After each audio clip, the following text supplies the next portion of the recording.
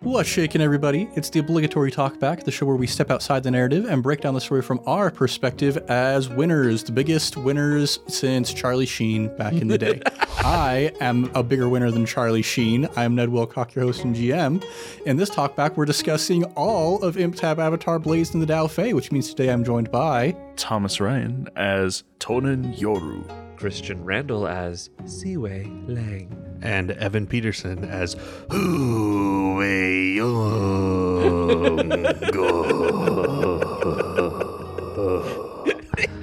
He almost carried it long enough.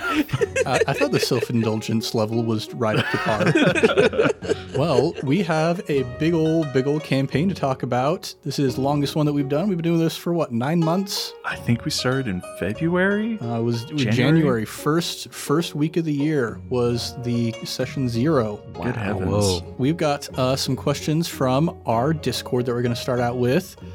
First one comes from Tim Rust. First few come from Tim Rust. Yeah, Tim. And the first one is, do we get to know what the spoiler bleep was from the last talkback?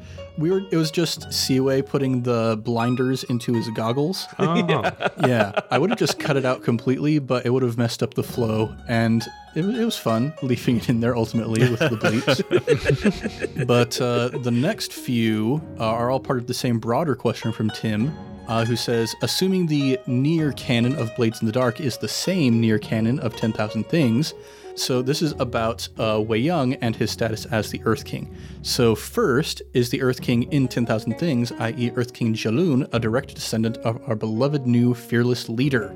That is the intent, at least. I don't know how Thomas feels about that, but I have a hard time, because when I made Wei Young, I did not intend for him to have any sort of romantic interactions, and I succeeded in terms of this campaign at least. But you got to continue the line. So I imagine at some point he marries someone and has a few kids and has to be a descendant in some way. But is it like a political marriage? Probably. I'm too busy doing my other stuff. Those Daofei aren't going to hunt themselves. Well, one of the follow-up questions was, did we meet the person that Wei Young married in the campaign? And a sub-question of that, is it kitschy? I do not subscribe to Wei Itchy. Wei Itchy? What a terrible... It's a bad name. That's a bad name. That's the ship name. It's bad. a terrible ship. Wei Young and Kitschy. Wei Itchy.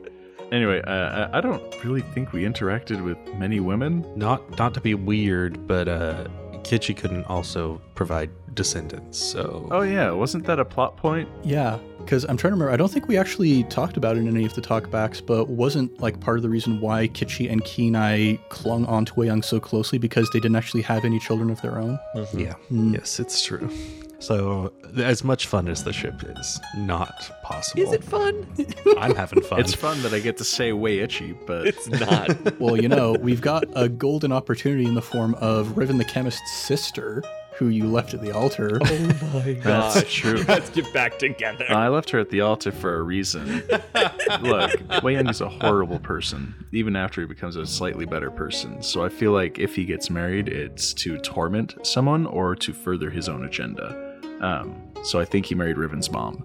Oh my gosh. Moving on. Oh my gosh. Speaking of Wei Young being a terrible person, Earth King Jaloon was also a terrible person, so you've at least got that going for you. Has there been a good Earth King?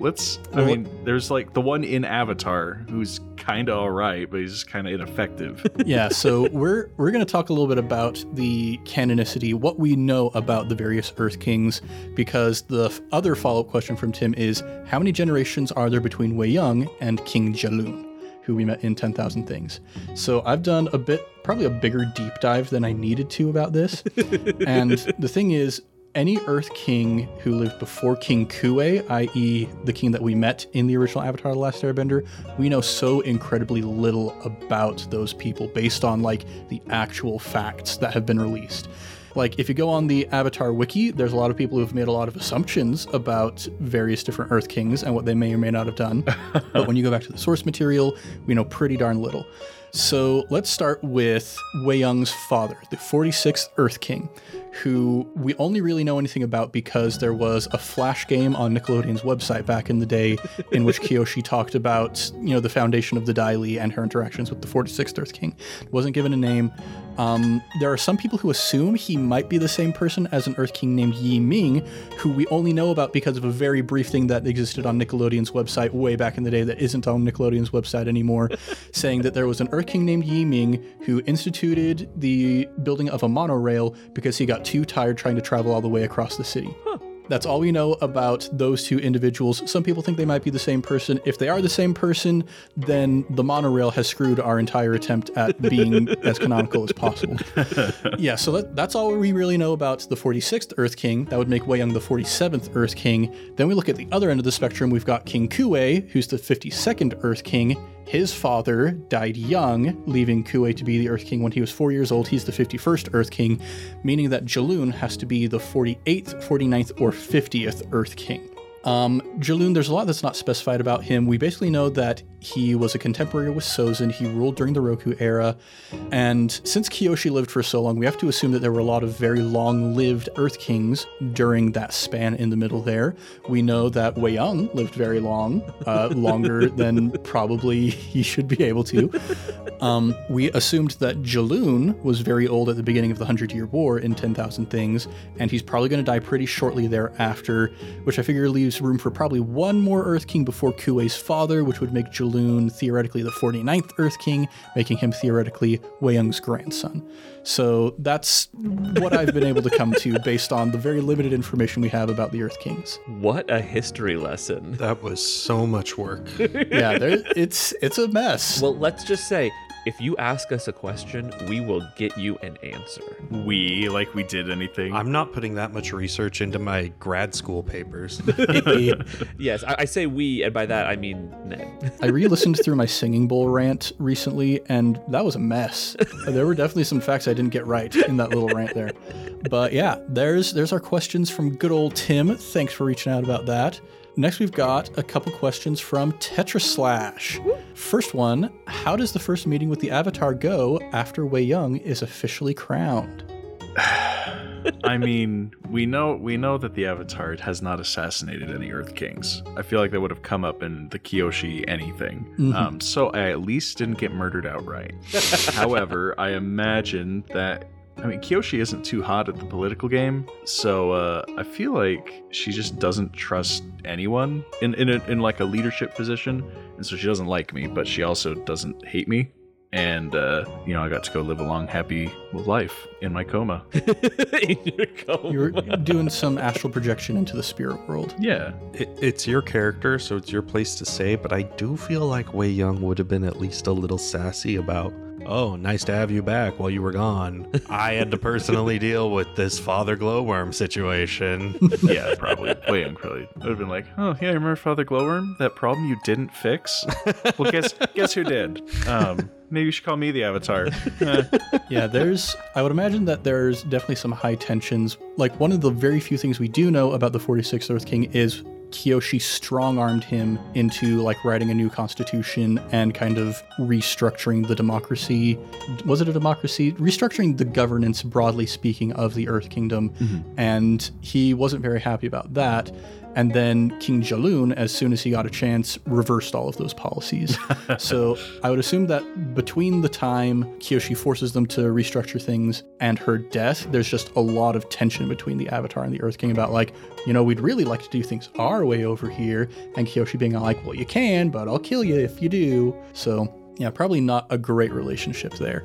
But then our next question from Tetraslash. In the vein of Seaway Strip North, what do the other lads do on their first day off, including Day? What does Day do on Day's day off? Day's day off. That would be a great little one shot. Mm-hmm. I think Wei Young doesn't take days off. He's just immediately diving in. So nothing. He doesn't take a day off. He's out to kill. He's on that grind mentality. He's on that grind, baby. Grinding up Daofei leaders. Hey. I think this might be a good time to reveal Day's Vice, actually. Yes. Yeah, it never came up. So now might be the time. So Day's Vice is that he would go on Okay, so his wife is dead, and she would possess the bodies of other people, and he would go on dates with her. Isn't that awesome? That's Dave's vice. So good. Yeah, because on the character sheet for the Whisper, one of the allies you can have is a possessor ghost, and take that and run with it. Holy cow. Yeah, so that was Dave's vice. And, you know, since ghosts are coming back just because of Father Glowworm, I realize he probably doesn't get to see his wife anymore. Yeah, probably. Which is kind of a bummer. So I imagine that Dave's first day off is just a day of remembrance, right? Go and visit the wife's grave. Very solid answer. There you go. All right. Tonin, do you Is have... this supposed to be lighthearted? Sorry. I mean, probably. Tonin, do you have a non-depressing answer for what you do on your first day off? First day off, I walk by all the metallurgists and I sigh about my missing bowl. No, Wistfully remember the good times. no, I think that he takes a good while, like, actually going. Like, the first day is probably going to the Earth Sage enclaves and kicking the dust, seeing what happens, like seeing what the state of things actually is, and kind of laying the groundwork for what his next 20 plus years is going to be. Just meeting the other Earth Sages that are still around and seeing what he has to work with. Man, so Tonin also doesn't take days off. No, it's not really a day off. I mean, I guess his first quote-unquote day off might just be to Lake Laogai and enjoy a nice beach episode. We never did get our beach episode. Maybe one of these days. Well, our final question from the audience comes from Michael Sear, who asks, could we get a few favorite moments in the campaign from each cast member? Number one favorite moment is when we just did not realize the door was unlocked. Our very first thing we did, we tried to open a door, and that somehow stops us. That was hands down the best. I'd been thinking about this one, and I was going to say, like, I feel like I don't want to sound weird doing the first episode, but my favorite moment was also, well, it wasn't entirely just the door being unlocked, but it was, I had pictured, you know, my Seaway character, this gentle giant who's like really tough and mean during jobs, but really soft and genial off jobs. And I feel like I couldn't have pictured his introduction going any better than like being soft and genial, failing to knock down an unlocked door, and then immediately just becoming Batman and sinking into the shadows and taking out, what was it, 2 or 3 guys without anyone knowing I was even there. I was really happy with that introduction to Seaway, and I couldn't have written a better way to introduce him to the audience. That's improv, baby. That's improv, baby. I actually would say one of my favorite parts is how absolutely horrible the job went with the soup kitchen. Like, it went so well at first. We were like, guys, this game is awesome. We got this. And then it went so bad. And just the absolute panic of trying to be like, okay, how do we fix this? Because it's just getting worse.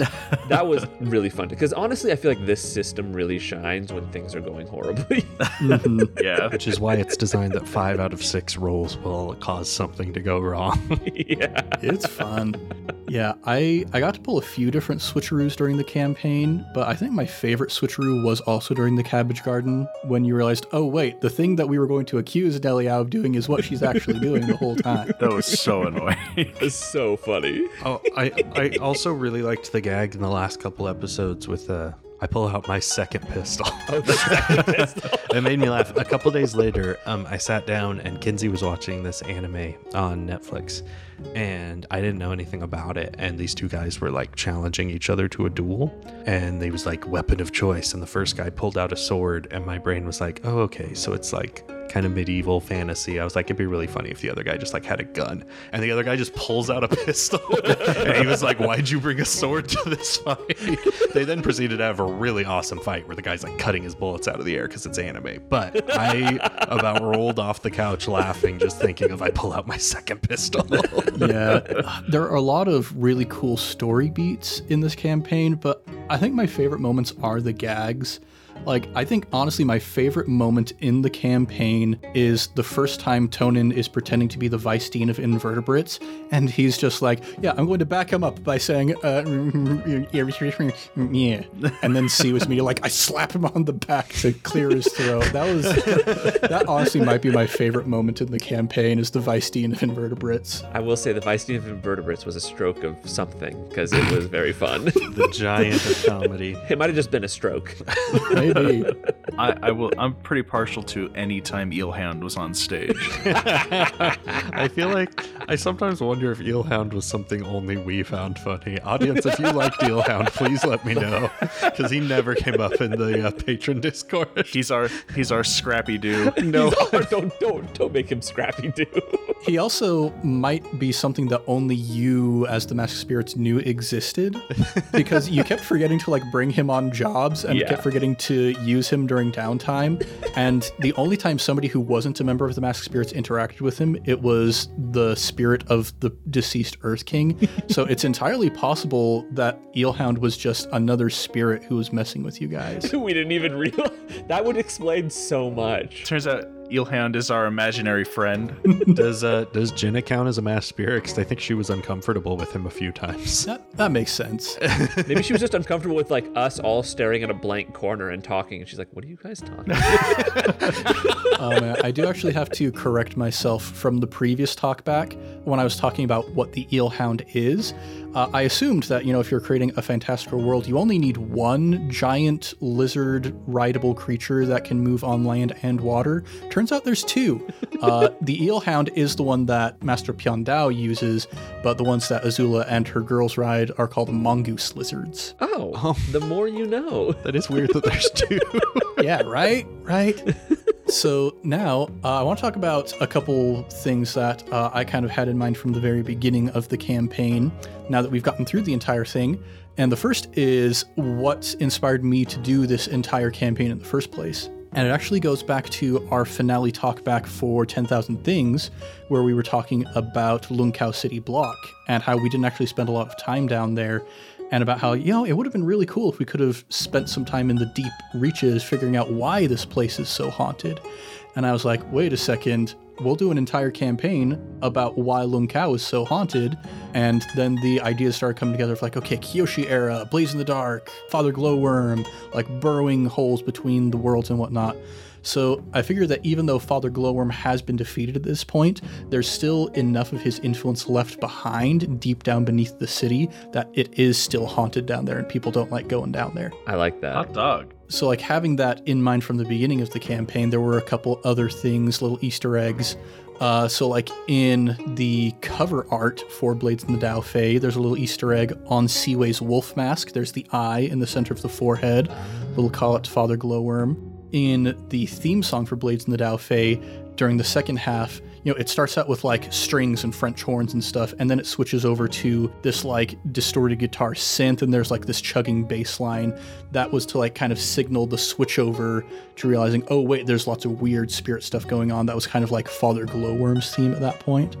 And kind of the other little Easter egg was in the very beginning one, we were figuring out what we wanted to call the ectoplasm stuff, how we came up with Spirit Moss. The reason why I wanted it to be something ectoplasm-esque was to represent the mucus that Father Glowworm has himself encased in. Yum. Look at all that thinking you did. Sounds like you did a lot of planning for this improv, Ned. Yep, and as soon as I came up with all that, I stopped planning.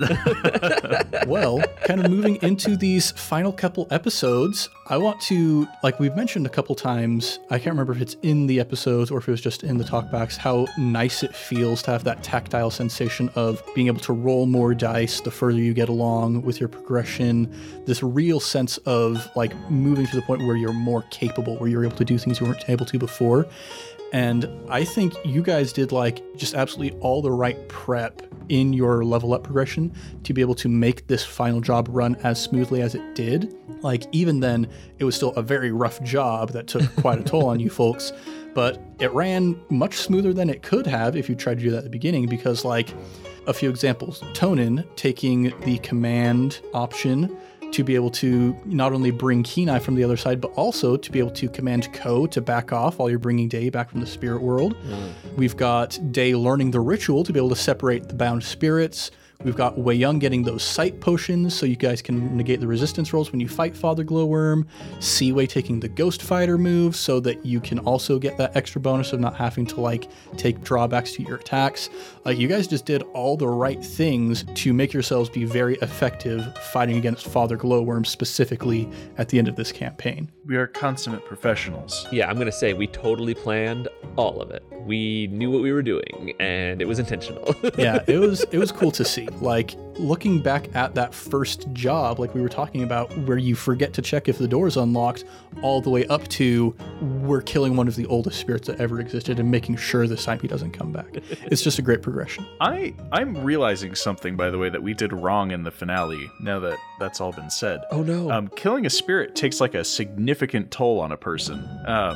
Who got the killing blow?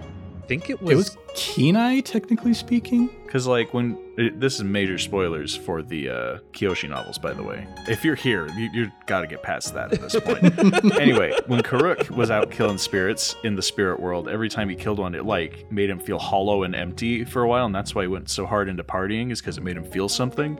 So killing a spirit probably should have made whoever got the killing blow messed up. Well, Kenai was the one who made that final spike out of ice, but it was Tonin who was commanding Kenai.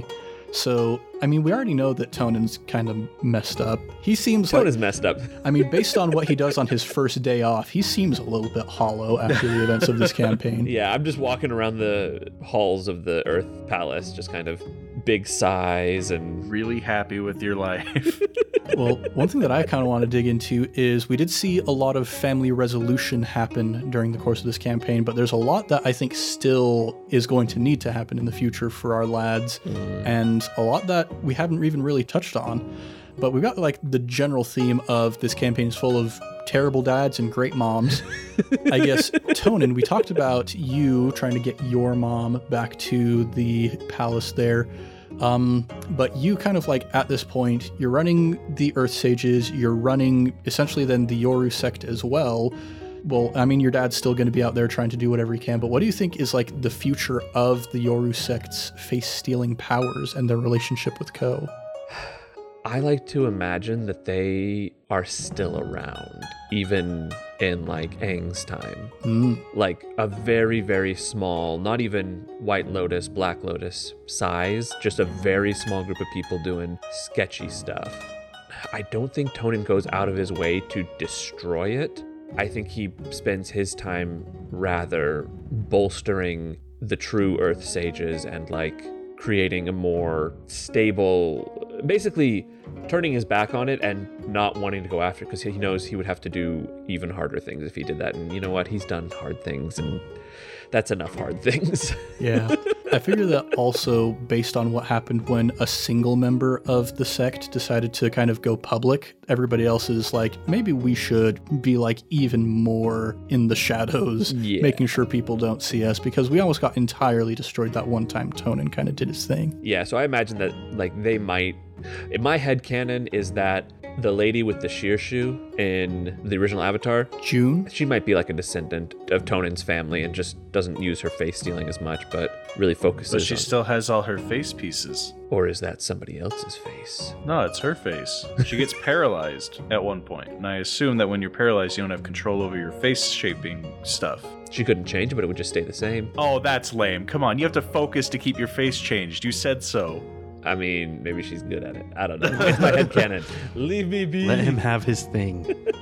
Well, other family stuff. Let's talk about Siwei. I don't think... Did you have anything written in your backstory about Siwei's father, or was he just kind of like an afterthought? He was... I didn't like officially write anything at first, but I remember thinking early on, like, what happened to his dad? And I basically was like, I don't know. If it might sound like a cop-out, but it's common enough. He just kind of left, you know? Got Siwei's mom pregnant and was like, I'm out, and bailed. Classic dad. I think one other family that I'd like to hear about is the Hu family, because we had Wei Young even like denied that devil's bargain because he didn't want Mama Who and the two brothers to go missing. So there's got to be some sort of affection there at least. What do you think happens with the Who family? There was no affection. I just didn't want to have to do a save the family arc. So it was pragmatic. I opted out. It was fully pragmatic. Thomas didn't want to deal with that. But I have a front row seat to some improv, everybody. I'm going to make everything up that I'm about to say. All right. So Wei Young has 4 people in his family aside from himself. He has mom, dad, and 2 brothers. Growing up, Dad was running the show, obviously. He was running Who property management. He was kind of a nightmare to live with. Because, he was the patriarch. He was running the business. He was just an all-around bad dude. And that's where Wei Young picks up a lot of his kind of scummier character traits. Always a big fan of his mom. Obviously, he tried to move her into the palace. However, I imagine that relationship may be a little bit strained since it was revealed that she had an affair with the Earth King at some point. And so that's kind of a lot to handle for a guy. But his brothers are cool. Always down with the brothers. I guess half brothers. And I guess half brothers. Yeah, I mean, they're half brothers. Let's be real. And he wouldn't want his siblings, people he grew up with his whole life, to get injured. So yeah, there was definitely some affection on that front. But yeah, that's kind of where I think it is. Not a big fan of Papa Who. Strained relationship, but repairable with Mama Who.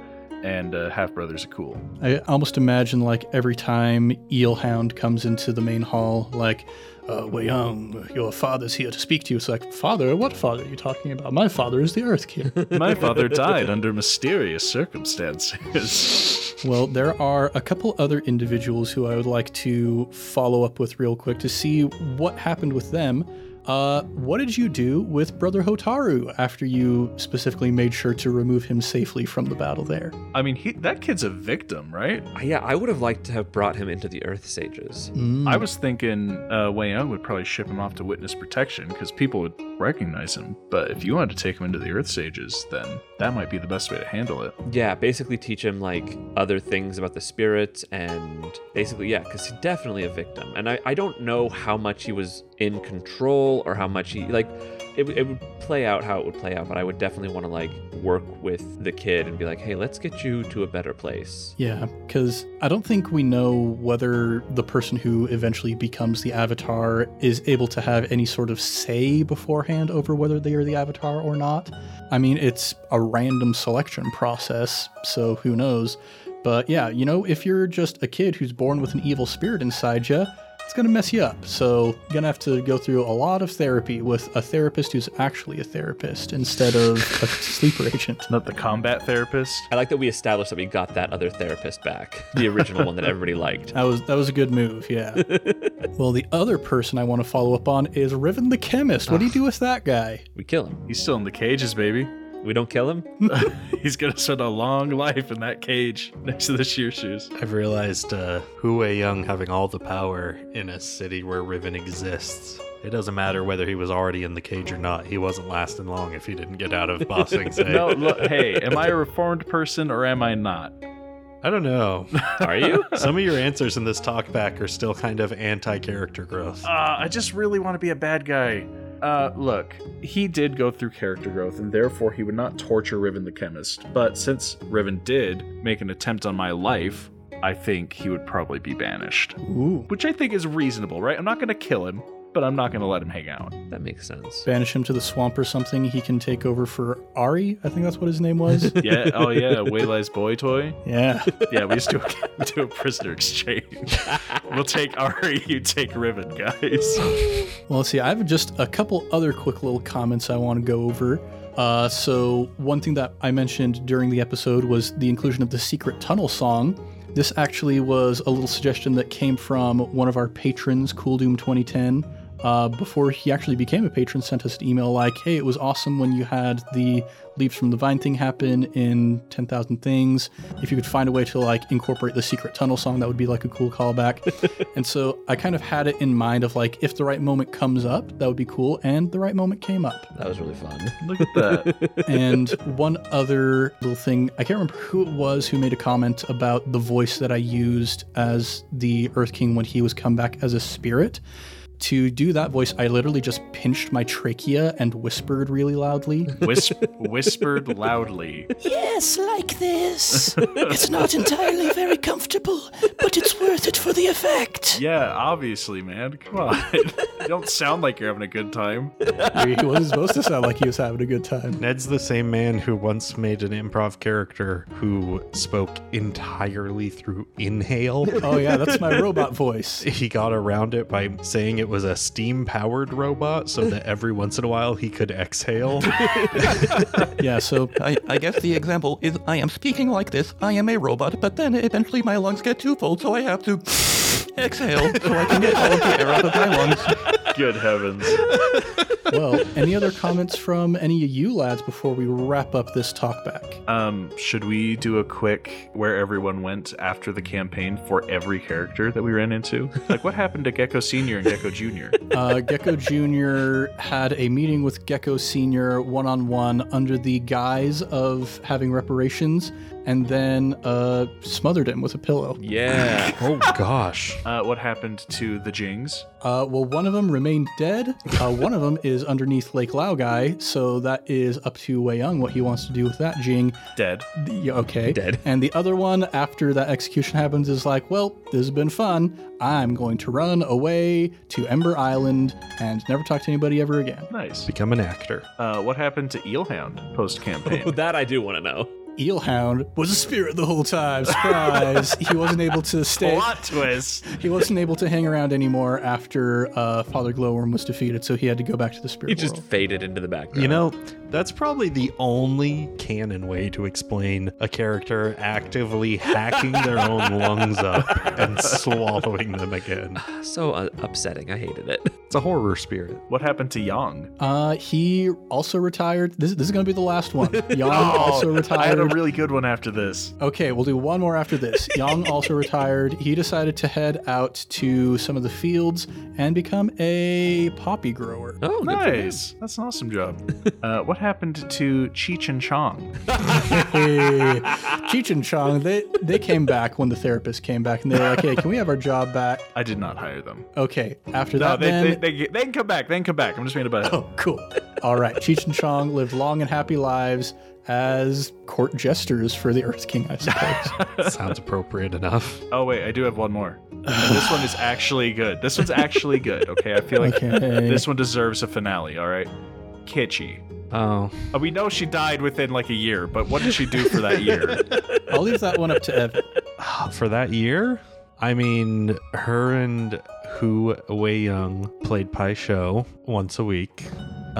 We did. Oh, I'm not. Did we say she went to live at the palace in the finale? I think so, yeah. She did go to live at the palace. So she just, she lived comfortably, enjoyed a lavish life. She was already helping out, weirdly enough, working for the mass spirits for the end there a little bit, filling her time with that. No, she managed to keep herself busy, and she spent a lot of her free time in meditation and study, kind of trying to come to peace with the idea that she was like, well, life without my husband is miserable, but the spirit world is a horrifying hellscape that I don't really want to spend eternity in.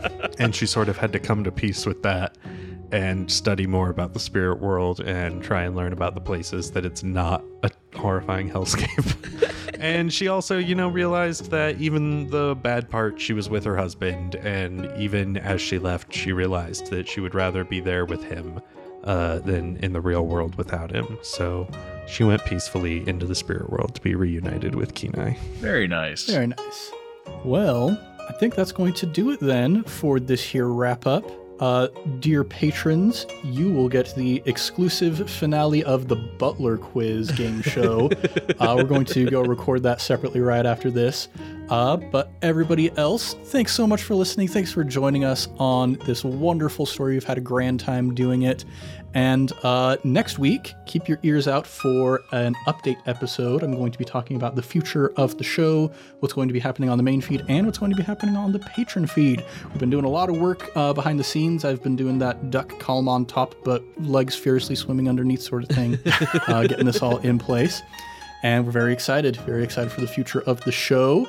But until next time, I'm Ned Wilcock, and I have tiger blood and Adonis DNA, and I've been joined by... Dude, what is up with you and Charlie Sheen right now? I don't know. It just came to me in a fit of desire to relive the late 2000s, I suppose. I'm Thomas Ryan, and I don't want to relive the late 2000s. I'm Christian Randall. I wish I had bought property in 2008. I was a freshman in high school. I couldn't do that. I'm Evan Peterson, and I wish I'd bought Bitcoin. On that note, much love and stuff, everybody. We'll catch you next time on the Obligatory Talkback.